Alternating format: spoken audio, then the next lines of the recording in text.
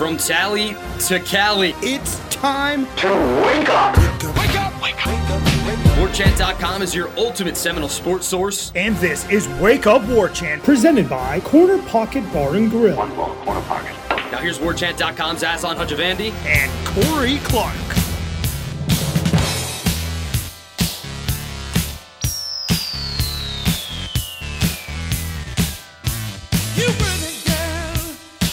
Wake up!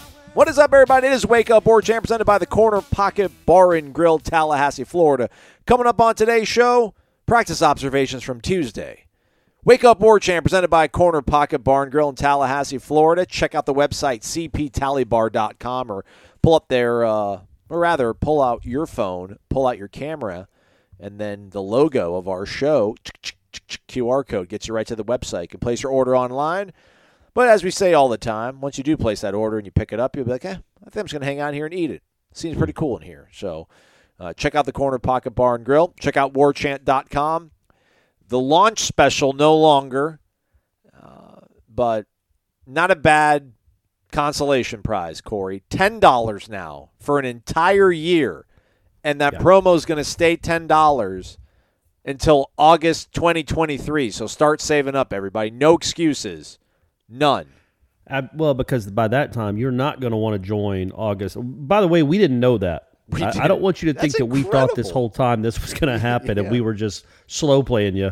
Like, I figured it was going to go back up to normal prices after the promo deal. It's still not close to normal prices. I would say it's 1/10 of a normal price. Yeah. So legitimately take advantage of it. I guess you got a few minutes, but take advantage of it for this football season. And then next football season, you're not going to want to pay $100 a year when you could get it for $10 a year. And also, you're not going to want to. It might be $200 or $300 a year. They might have Jordan Travis might be a Heisman Trophy candidate. Jared Verse might be a what do you call a defense? What's the defensive Lombardi? end award?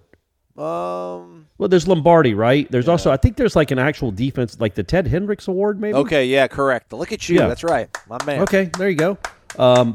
I'm not gonna say anything about the Groza, but they might have some real award candidates next year, gang. If that Biletnikoff, maybe, you don't know who of these guys are coming back, who's going to be coming into the program. You're going to want to be a part of this. And what's cool about it, and I'm really pitching it here, it used to be once the season ended, it was kind of dull for the next 2 months, and then you got signing day, so that would heat it up again, and then it's really dull for the next 7 months until the season starts again. Not anymore, man. That portal's open. You're going to want to know all the portal news, who's coming, who's going. You're going to want to know how they're looking in the recruiting class. So you're going to want to be a part of this now. So hop on board. Quit being a baby. Also, subscribe to our YouTube page if you're listening to us on YouTube. Thumbs up as well. We certainly would appreciate it. And you folks on your Apple devices, if you use that podcast app, search for Wake Up War Chant. You'll see 2 results. Hit the one on the right. That's the one you want to pull off of, so we'd certainly appreciate that. All right, let's get to it then, Corey. Probably not a lot on the bone for you folks on this show, but we'll be live later this evening, 6 p.m., Corey and myself, live edition of Wake Up War Chant presented by Corner Pocket Bar and Grill, as well as DeLuna Coffee.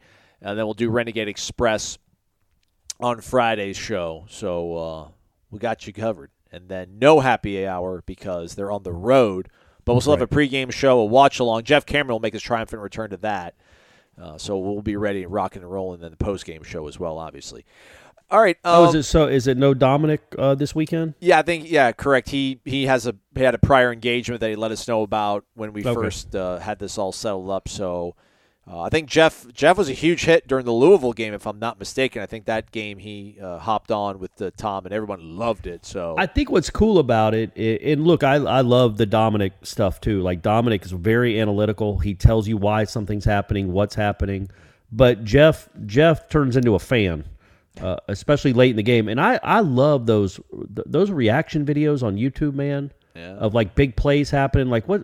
There had to be. Well, the one that I've watched a lot is the Georgia winning the national championship on that pick six. Because, it was such a moment in the game where people were recording the parties they were at.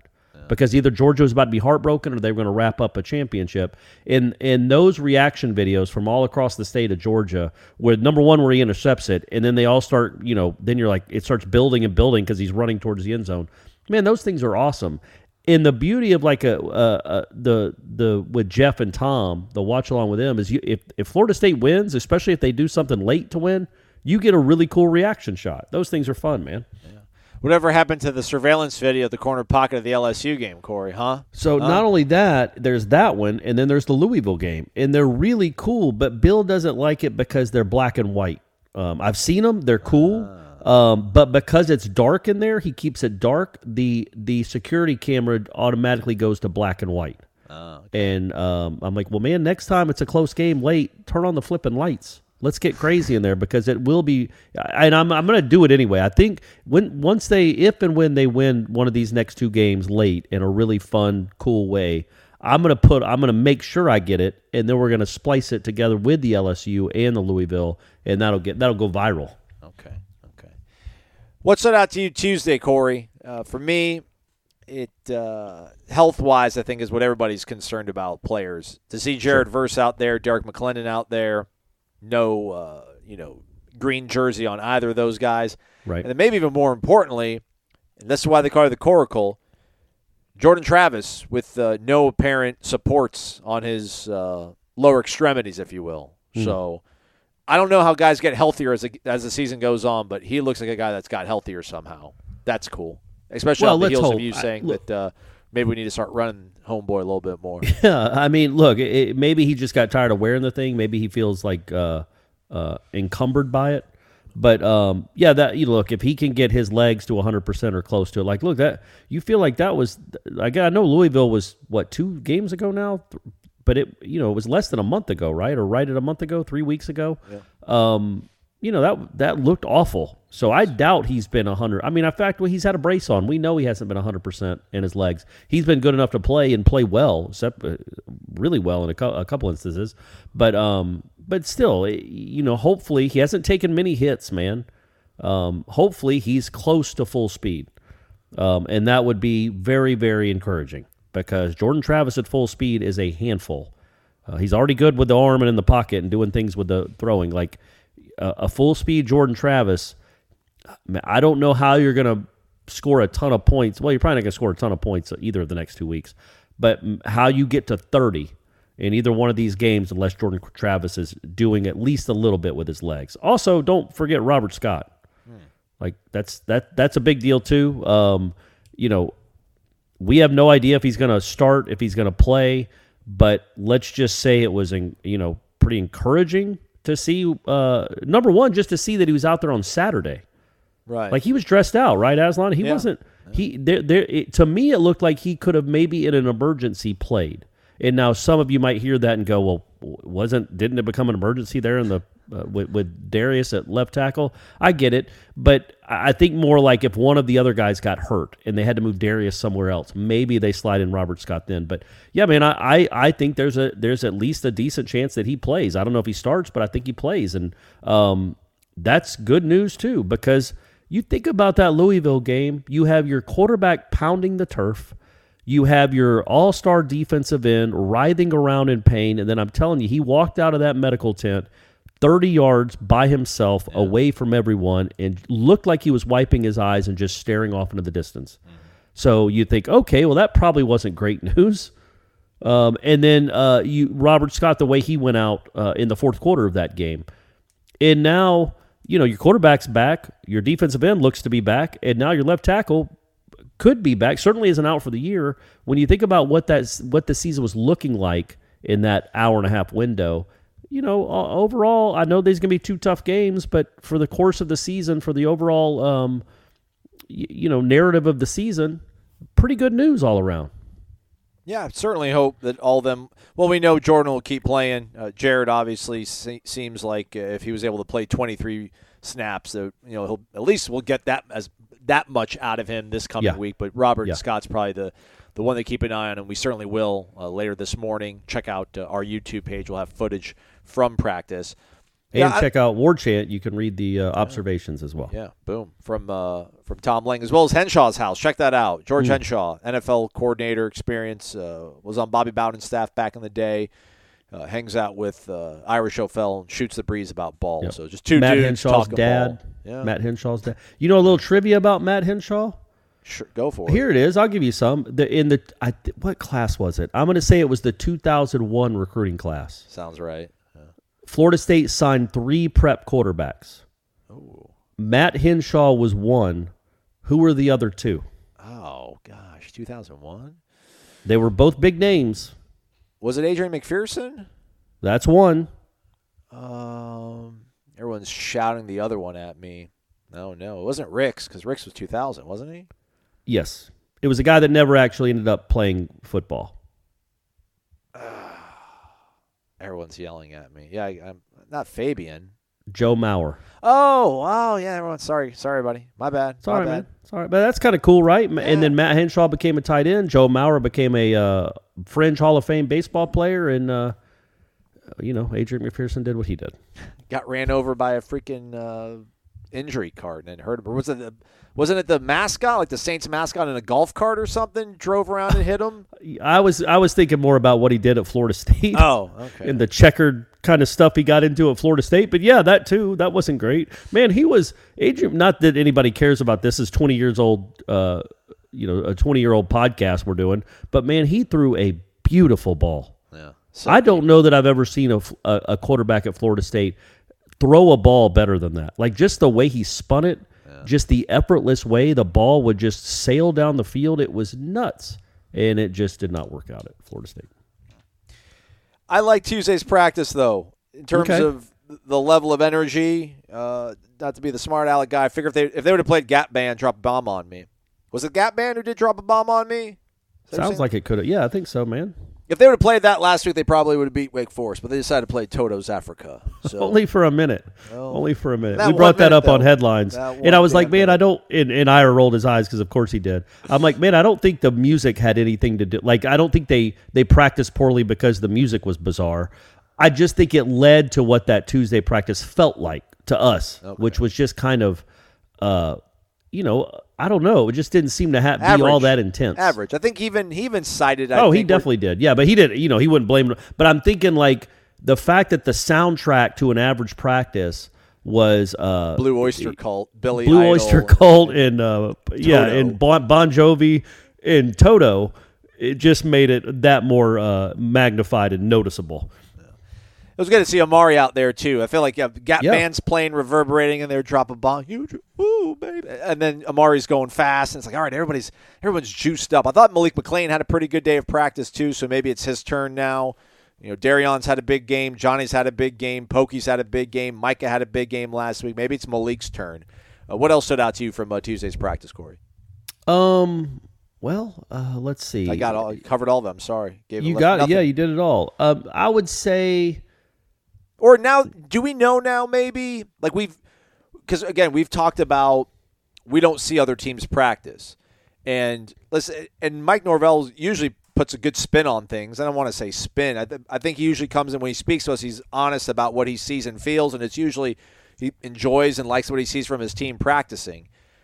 But, seeing the way they practice on that Tuesday versus how they practice this Tuesday. I mean, if that was a thing, if that was a real thing, the way they practiced last Tuesday and it affected their execution in the game Saturday, then have to feel good about where they're at now this week, looking at kind of micro-level thing. Yeah, I think so. I think it was a good practice. I think they were pretty sharp, and also think that he when he talks about a practice afterwards, he won't ever say, "Man, we were terrible. This was ridiculous." He'll just say it wasn't to the standard we want. Yeah. There were some good moments, but I didn't like what I saw. Little things. He won't be incredibly blunt, but he also won't lie if it wasn't a good practice. And so, yeah, the fact that he thought it was a good practice, he'll say solid, not good. He'll use the word like solid. Solid. But the fact that he said good, and I agree, I thought it was a pretty good practice. They're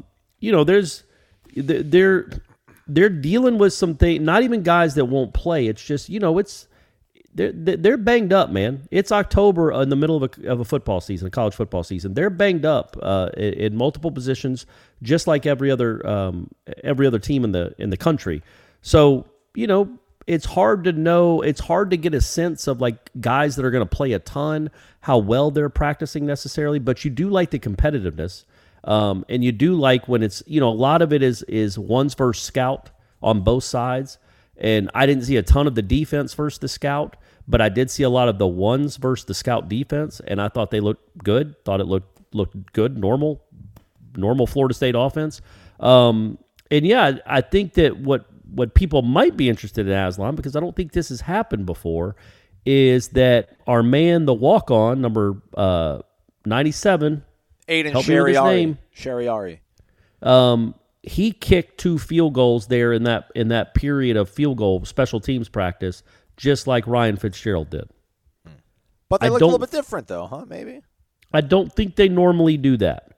Now, you might roll your eyes and say, who cares? Until I see somebody else run out there on Saturday night, it's not going to matter. But, I think, and, Norvell was kind of in Fitzgerald's ear as he was kicking his 2 kicks there. One was a 30-yarder, one was a 40-yarder. He made them both. One came off his foot, not great, but it got in there. And then Shariar, Aiden. Just call him Aiden. Aiden. I'm going to call him Automatic. Aiden Matic. He made both of his kicks too, and Norvell did the same thing to him. Kind of got right by him as he was kicking, and we don't know what he was saying because he's on the opposite practice field. But clearly he was trying to distract him or say something. But I think that tells you that, and they're letting Fitzgerald know, not that he wouldn't anyway. He knows the score, he knows the deal. That there might be a real competition this week. So Fitzgerald made both his kicks in that little period, and so did Aiden. And we'll see. I guess we'll see today, or Aslan will. He'll be there. I will not. We'll see if that continues, and if they get more kicks, and how that evolves moving forward, and who trots out there for the first kick on Saturday night. Yeah, I almost think you understated it. I kind of feel like I buried the lead now. That probably is the biggest takeaway from Tuesday's practice, though, because to your point, we would see in period 2, and there's footage of it from last week because he missed an extra point against Boston College, Fitzgerald. And I was like, all right, well, maybe we need to start monitoring this situation a little bit more. And during period 2, when it's kind of individual segments, both those guys were kicking. But I can't remember seeing them do full-on, special teams 11-on-11 kick segments with their kick units where they have both those guys trying field goals. And like you said, they've got this portable speaker that they wheel around when they go outside to keep the music blaring. And since it's an away game, it's mostly just crowd noise. That's just... It's awful. It wears on your psyche. It's ambient white crowd noise. Ugh, and loud. Especially when it's in the IPF. Oof. It just reverberates. Well, they had that. Yeah, go ahead. Sorry. No, so I was going to say, I think that's different. I think that's new, and I thought people would want to know that because I know what you heard in the press conference and what you heard after the game, that he believes in them. But he also believes in trying to win. And he's not going to just run a kid out there over and over again if he can't make field goals anymore. So, I think they're trying to come up with a backup plan, and they'll see if it's, if he has a good enough week that they give him a shot. I will say that the ball seemed to come off his foot pretty well. He doesn't have as big a leg as Fitzgerald, but man, you don't need a big leg to make a 35-yard field goal. And those are really, really important. 35-yard field goals, 38-yard field goals, 29-yard field goals are more important than having the leg to hit a 55-yarder. And that's what they've got to figure out a way to get some consistency in that 30 to 45 range. And the kid certainly has a leg to get it there from 45. But he's never kicked in a college football game, and he's going to be on the road in Raleigh against the number 14 team in the country. You'd hope he'd go out there saying, "Hey, baby, I'm a walk-on. Nobody's expecting me to do anything." So there's nothing to lose here. What, am I going to lose my scholarship? I don't have one.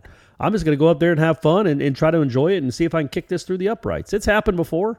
So that again, that's just something to monitor. We have no idea. We won't know. There's no chance there's going to be an announcement made about a new kicker. But we will see on Saturday night if any changes are made. And again, I want to give a shout out to Fitzgerald. He has done a good job in kicking off since the first 2 disasters against LSU. He's done a really good job in that role. So at least, even if he's not field goal kicking anymore, he can still contribute doing that. So what do you think happens, though, Corey, if this is a draw? If it's a draw tomorrow, if Thursday, it's a draw, later on Wednesday. I let Aiden kick. Yeah. Right. I mean, that's you have to. I would for the reasons I mentioned on yesterday's show is I think that having Fitzgerald just watch a game And if you do have your backup go out and fail, it should free up everybody to be like, well, look, we got to go back to him. He's our best option. You don't want your walk-on to go fail. You want him to go succeed, and then you have an actual kicking presence. But I don't know how you could trot him out there for a field goal on Saturday night. But I was surprised that I was surprised they threw a pass on the second play of the game with Tate, or the second play of the half in Louisville with Tate Rodemaker. Like, once he threw that awful interception, I'm like, man, he's not going to throw the ball the whole half. And then the second play of the game, they're ripping a crossing pattern to Johnny Wilson for 20 yards. So, maybe their thought is he's got to kick his way out of it. I can't imagine I would do that, but you never know, man. You never know. Because the problem, again, right, is that he had such a great practice last week. Yeah. And he doesn't always have good practices. So the fact that he had such a great practices all week, he didn't miss a kick. They thought that's going to translate into a game. And then they saw that crazy chip shot, half swing, 29-yard miss, and that's not the kid that we've been watching in practice. What is going on? So you can't trust that he can take it from practice to the game. So it almost doesn't matter what he does in practice. As long as the walk-on, Aiden, my man Aiden, as long as he doesn't look awful in practice, then I would think you'd probably give him a shot. I mean, at least on extra points. See if he makes your first touchdown, let him kick the extra point. Because when I asked Norvell about it last week, going into the Wake Forest game about how are things going over at that position right now. He even said that Fitzgerald practiced well going into the Boston College game as well. So that's another thing. That's 2 good weeks of practice, 2 not good games. So I can't imagine, again, if it's a draw, listen, if Aiden goes out on Wednesday and Thursday and just starts spraying it all over the place, then you got the answer. But if it's pretty nip and tuck, I mean, all right, we'll give him a shot. Might as well. And I don't think there'll be any hard feelings. Right. And what you have to keep in mind is not just the results in those games. Go look at those kicks, even the extra points he made in Boston College and the field goal he made against Boston College. Those are not coming off the foot right. No. Those are not power kicks. Those are not high. They're not kicked with authority. But in practice, they look different. So it's not just, man, he keeps missing by a foot to the left in games, but in practice they go, it's 5 feet to the right. He's right down the middle. But in the game, in a game, he's shanking a little bit to the left, but he's still kicking the target. No, they don't even come off the foot right in games. That's been my biggest concern. Is sometimes the ball just doesn't come off his foot correctly. Not just that you miss. Kickers miss, and kickers go through slumps. But it doesn't even look like a normal kick of a kicker at this level. Or a kicker, or many of the kicks he has in practice. It just, you don't see those kind of kicks in the games, and that's what's so troubling. So we'll see, man. They're not going to need any kicker this week, Aslan. No. They're going to put up. I did ask this on headlines too. Say you don't kick extra points anymore. We talked about the guy that always goes for it on 4th down. Did you know the story of him, by the way? Not really. You remember the coach in Arkansas? Yeah, it was Pulaski Academy or something like that. And they won, he won a bunch of state championships there. And Jeff's argument, I think, was, well, that's probably what most coaches should do, is just go for it. I just said how stupid it is to have a black and white blanket rule that you never punt. It's that's just ridiculous. If you're 4th and 26 at your 5, you punt the ball. Or your 4th and you know what I mean? Don't give the team the ball at your 10-yard line. But his teams were always so talented, his stupid little antics didn't matter. And I love going for it on 4th down, but that's ridiculous to have a blanket rule. Yeah. Anyway, I didn't realize that he was the coach at Presbyterian last year. Yeah. And they went 2-10, and he quit. Yeah. And halfway through the season, after losing to Campbell 72-0, his players went to him and asked if they could start punting on 4th down and maybe not onside kicking every kickoff. Yeah. And so he realized he didn't want to coach that kind of level anymore. So again, there's a fine line between going for it all the time. There's no way analytics tell you should go for it all the time. That's just, I think that's as dumb as never going for it on 4th down. Coach to your team and coach to the situation. Coach with a little gut. But anyway, but Mike Norvell is probably going to start going for it a little bit more on 4th down now with this kicking situation. But what if he went for 2 every time? And what if the 2-point play was always just a throw, a jump ball throw to Johnny Wilson? Just one-on-one coverage? If you threw, because they're not going to put 2 guys on him on a 2-point conversion. if you threw it to him 5 times from the 3-yard line, and I'm not talking about a fade route like the one that Rodemaker threw, though that was a high-level catch and throw. I'm talking about the one that Jordan Travis threw on Saturday. Just kind of middle of the end zone, kind of lob it up, let him box the defender out, and just jump up and catch it. If he doesn't catch it, he's probably going to get interfered with. But if you did that 5 times, how many times do you think he'd catch it? At least 3, yeah. Right. So you're ahead. That's 6 points instead of 5 extra points. I know that I love the 2-point conversion play they ran to make it 28-21. That was really cool. Maybe not so much the first time, but I just feel like, man, you could just say, hey, we're going to throw it up to this big kid here. See if you can defend it. You probably can't. You do that every time. You feel like the worst you're going to do is 2 out of 5, but you're probably going to do 3 or 4 out of 5, and you're gaining points. But again, we'll see. Like Norvell might be coaching like a wild man if this kicking situation never gets figured out, because he's not going to have a choice. We'll see if there'll be a wild one in the bounce house later tonight. We got Wednesday night football. This one rescheduled due to Hurricane Ian. Yeah, UCF taking on SMU. Oh, that's SMU's pretty good, right? Well, no. Well, apparently SMU's lost a couple games here, and apparently a bunch of their players plan on sitting out the rest of the year to preserve their red shirt and transfer out of there. Oh, sweet. They still got Dickerson, though, right? Dickerson and Craig James? Yeah. And okay, Lance good. McElhaney at quarterback, so watch out, good. everybody. UCF a 3-point favorite, over under 63. You want to throw any advice out there, Corey? Get us on the right track. I feel like I'm mush right now. All I know is that's the teacher versus the pupil. Rhett Lashley coached under Gus Malzahn forever. Yeah. I think actually national title game. Brett was with them. Too bad there. Rhett couldn't figure it out. He's the one that said they could have named their score if they'd have done a few things differently on offense. I mean, if you're telling me that half of the team for SMU is going to sit out. Not half, several. More than like 5, I think. Oh, well then, man, that's not great, is it? No. Then I'm going to say UCF, especially if it's at the bounce house. Yeah. Yeah, I'll say UCF. They're only giving up 3? Correct. Yeah.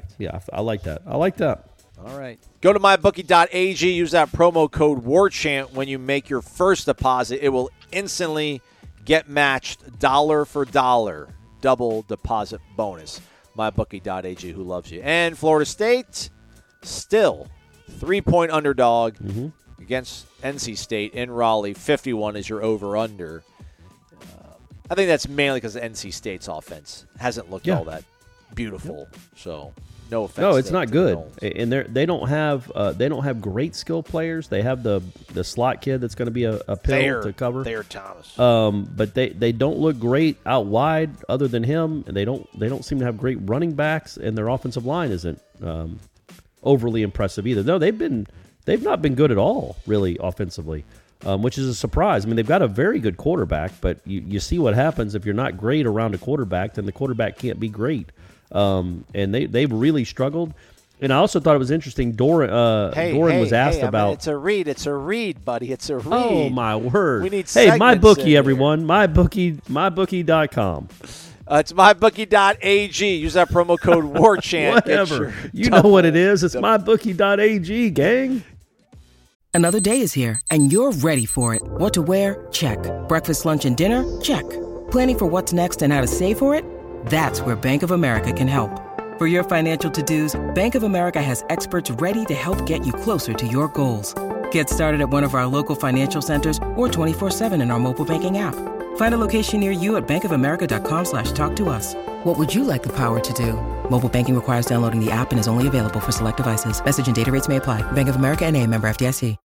When you need mealtime inspiration, it's worth shopping Kroger, where you'll find over 30,000 mouth-watering choices that excite your inner foodie. And no matter what tasty choice you make, you'll enjoy our everyday low prices, plus extra ways to save, like digital coupons worth over $600 each week. You can also save up to $1 off per gallon at the pump with fuel points. More savings and more inspiring flavors make shopping Kroger worth it every time. Kroger, fresh for everyone. Fuel restrictions apply. All right, NC State, Dave Doran said something, Corey.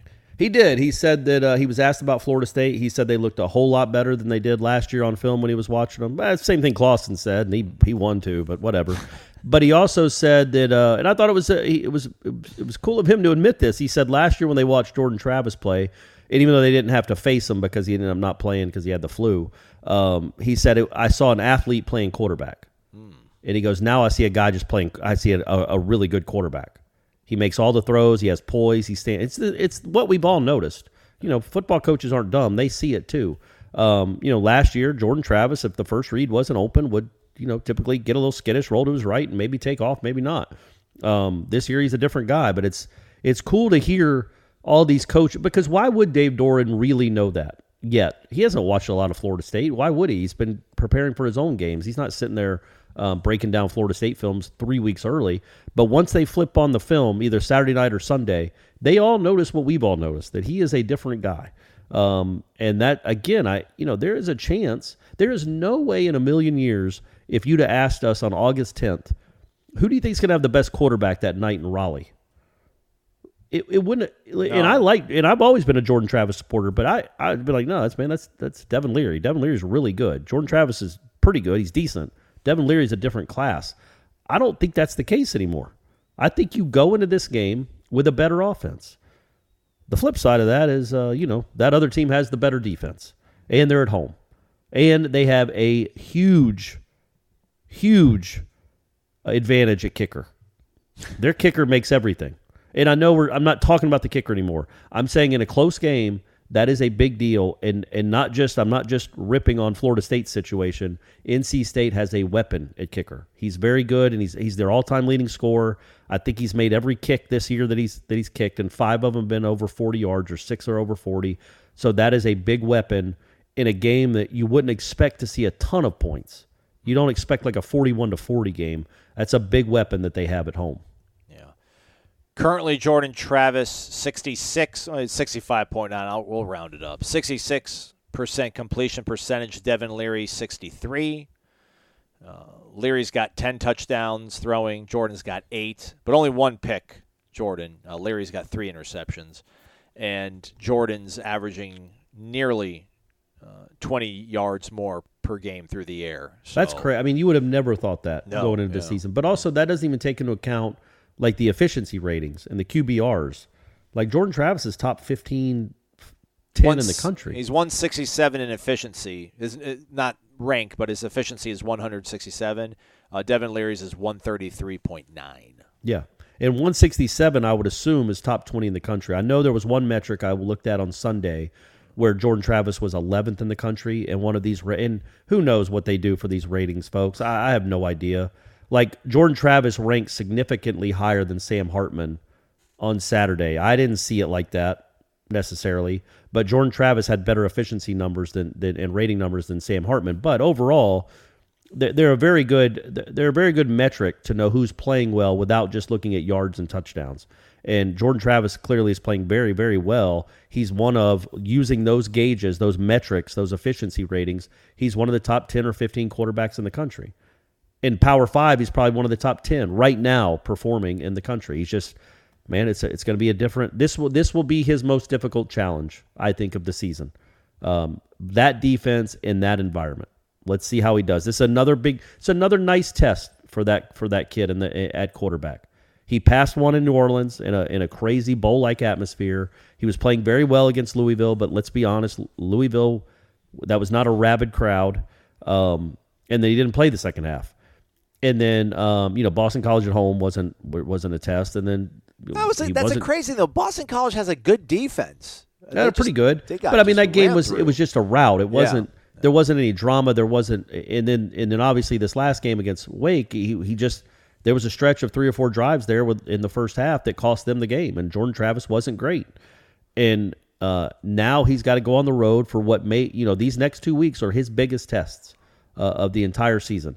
And how is he going to handle them? He's going to be playing, I mean, you would say maybe the toughest road environment of the year for them, because I know Miami can be tough, but there'll be a lot of Florida State fans in Miami too. For sure. 8 o'clock. I mean, I don't. Yeah. Who knows? That Miami game might be a nooner if Miami keeps playing the way they're playing. So you have your toughest road game of the year, toughest environment he's going to play in, followed by the toughest defense he's going to play.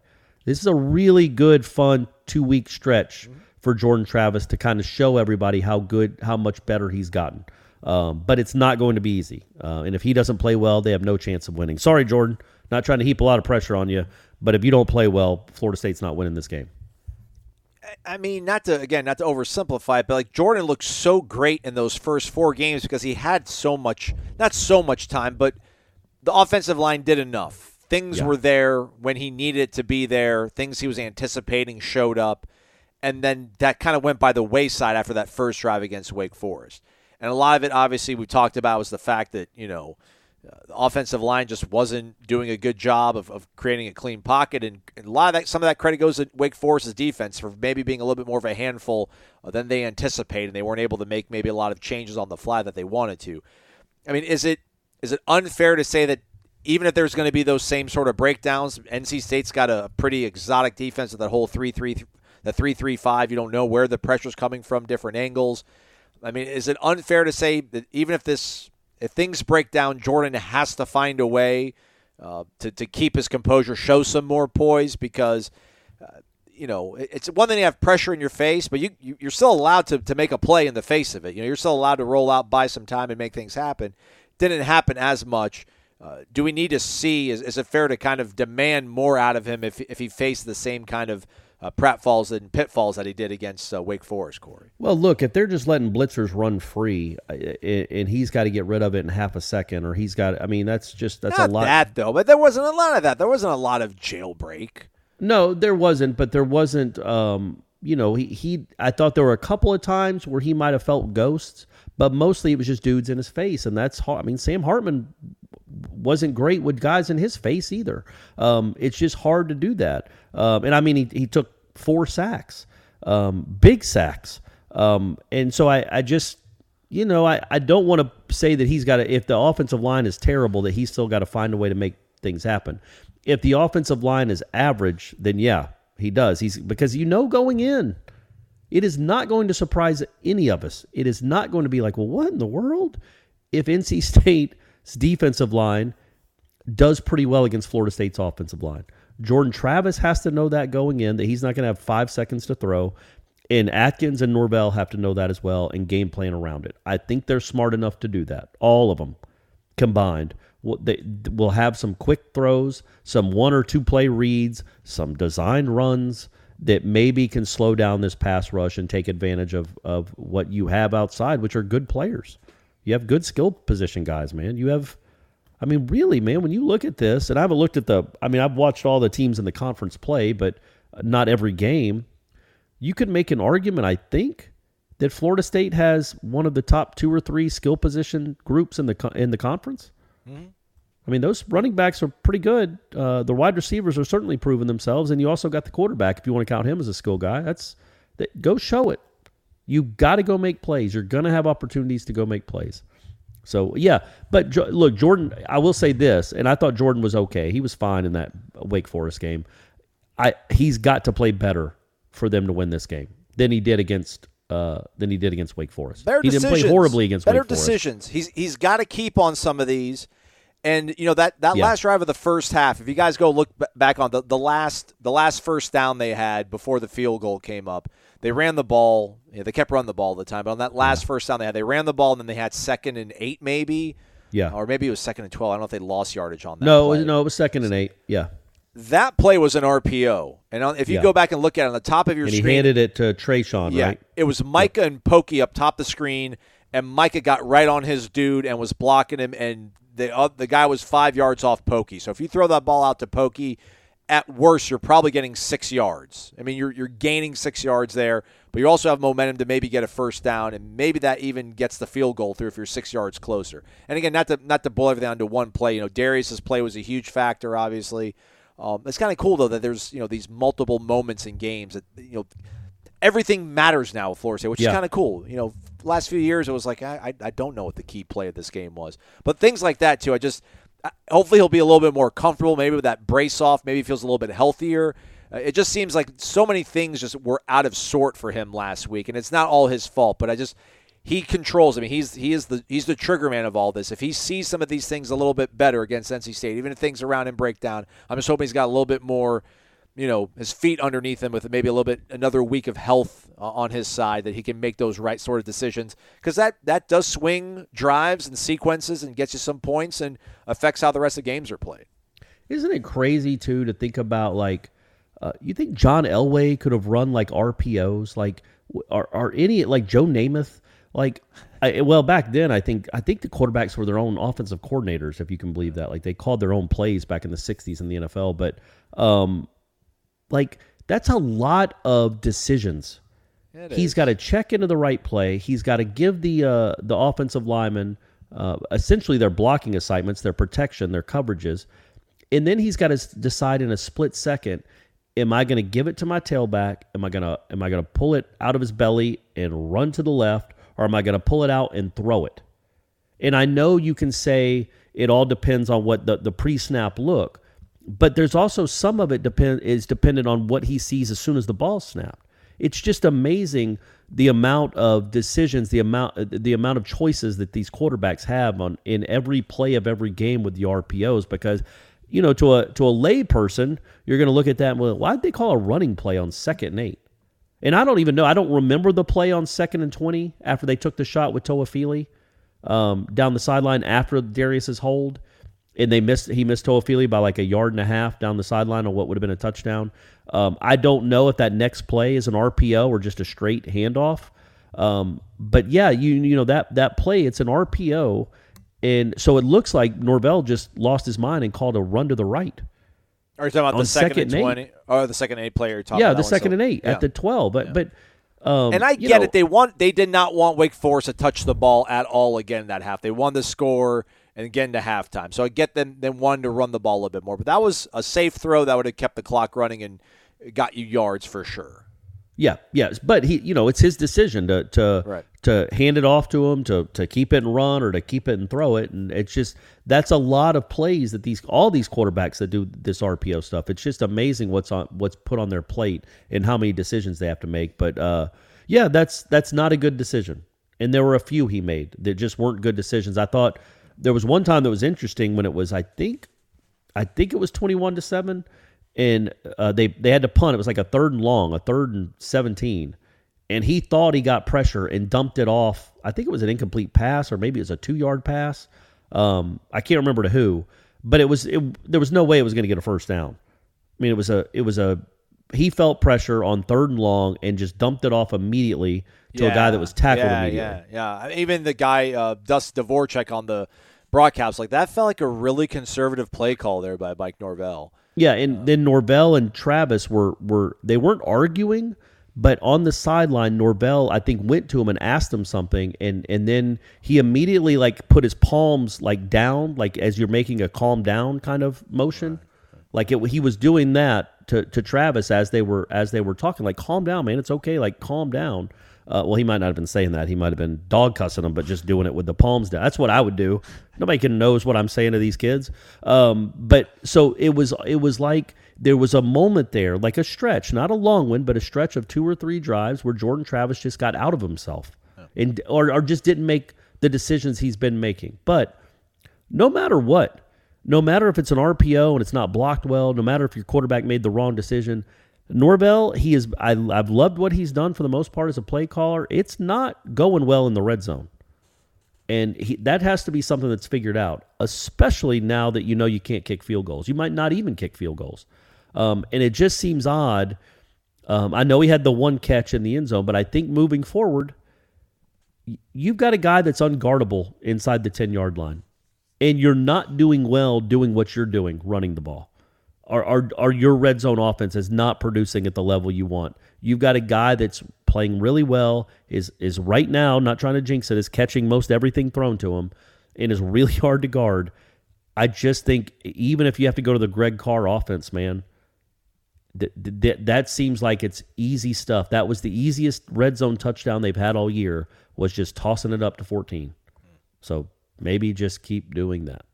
111th in the nation right now in red zone offense. And last year they were really good. They were really good last year. Yeah. Now part of that is they've missed.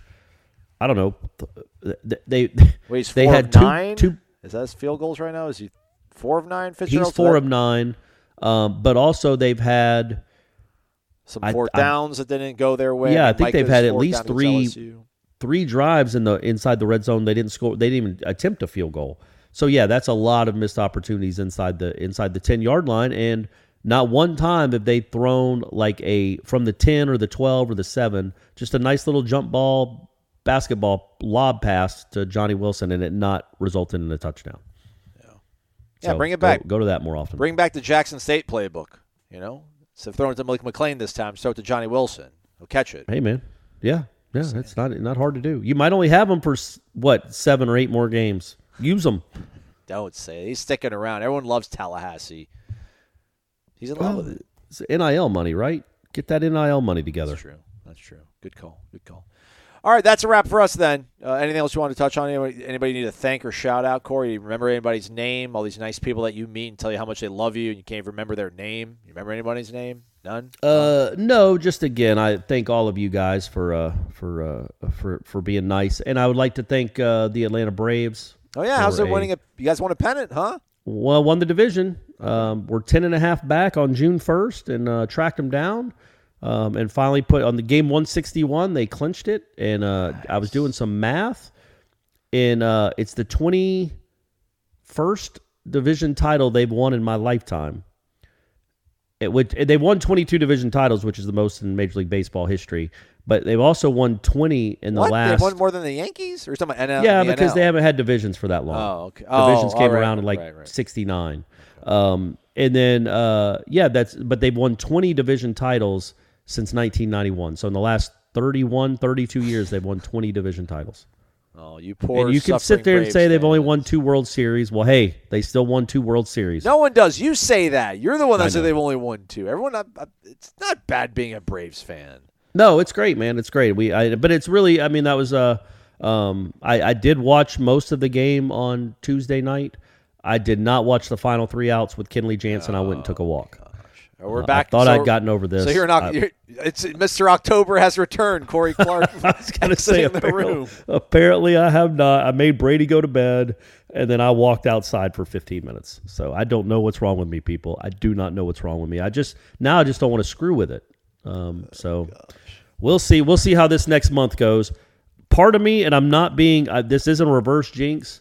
Part of me wouldn't be the end of the world if the Braves did not go all that far this year. It's a lot, man. It's a lot of heartache. And not heartache, it's just a lot of stress. Yeah. Like I bet my heart rate gets up to like 125 or 130 watching these stupid games. And I'm an old man. Even with the vodka Mio? Even with the vodka Mio doesn't relax you a little bit? Or you don't drink? Yeah, that's right. I wasn't drinking vodka. I was just drinking Mio. I need to maybe start sprinkling in some vodka or some, I don't know, gummies. Anybody out there with gummies?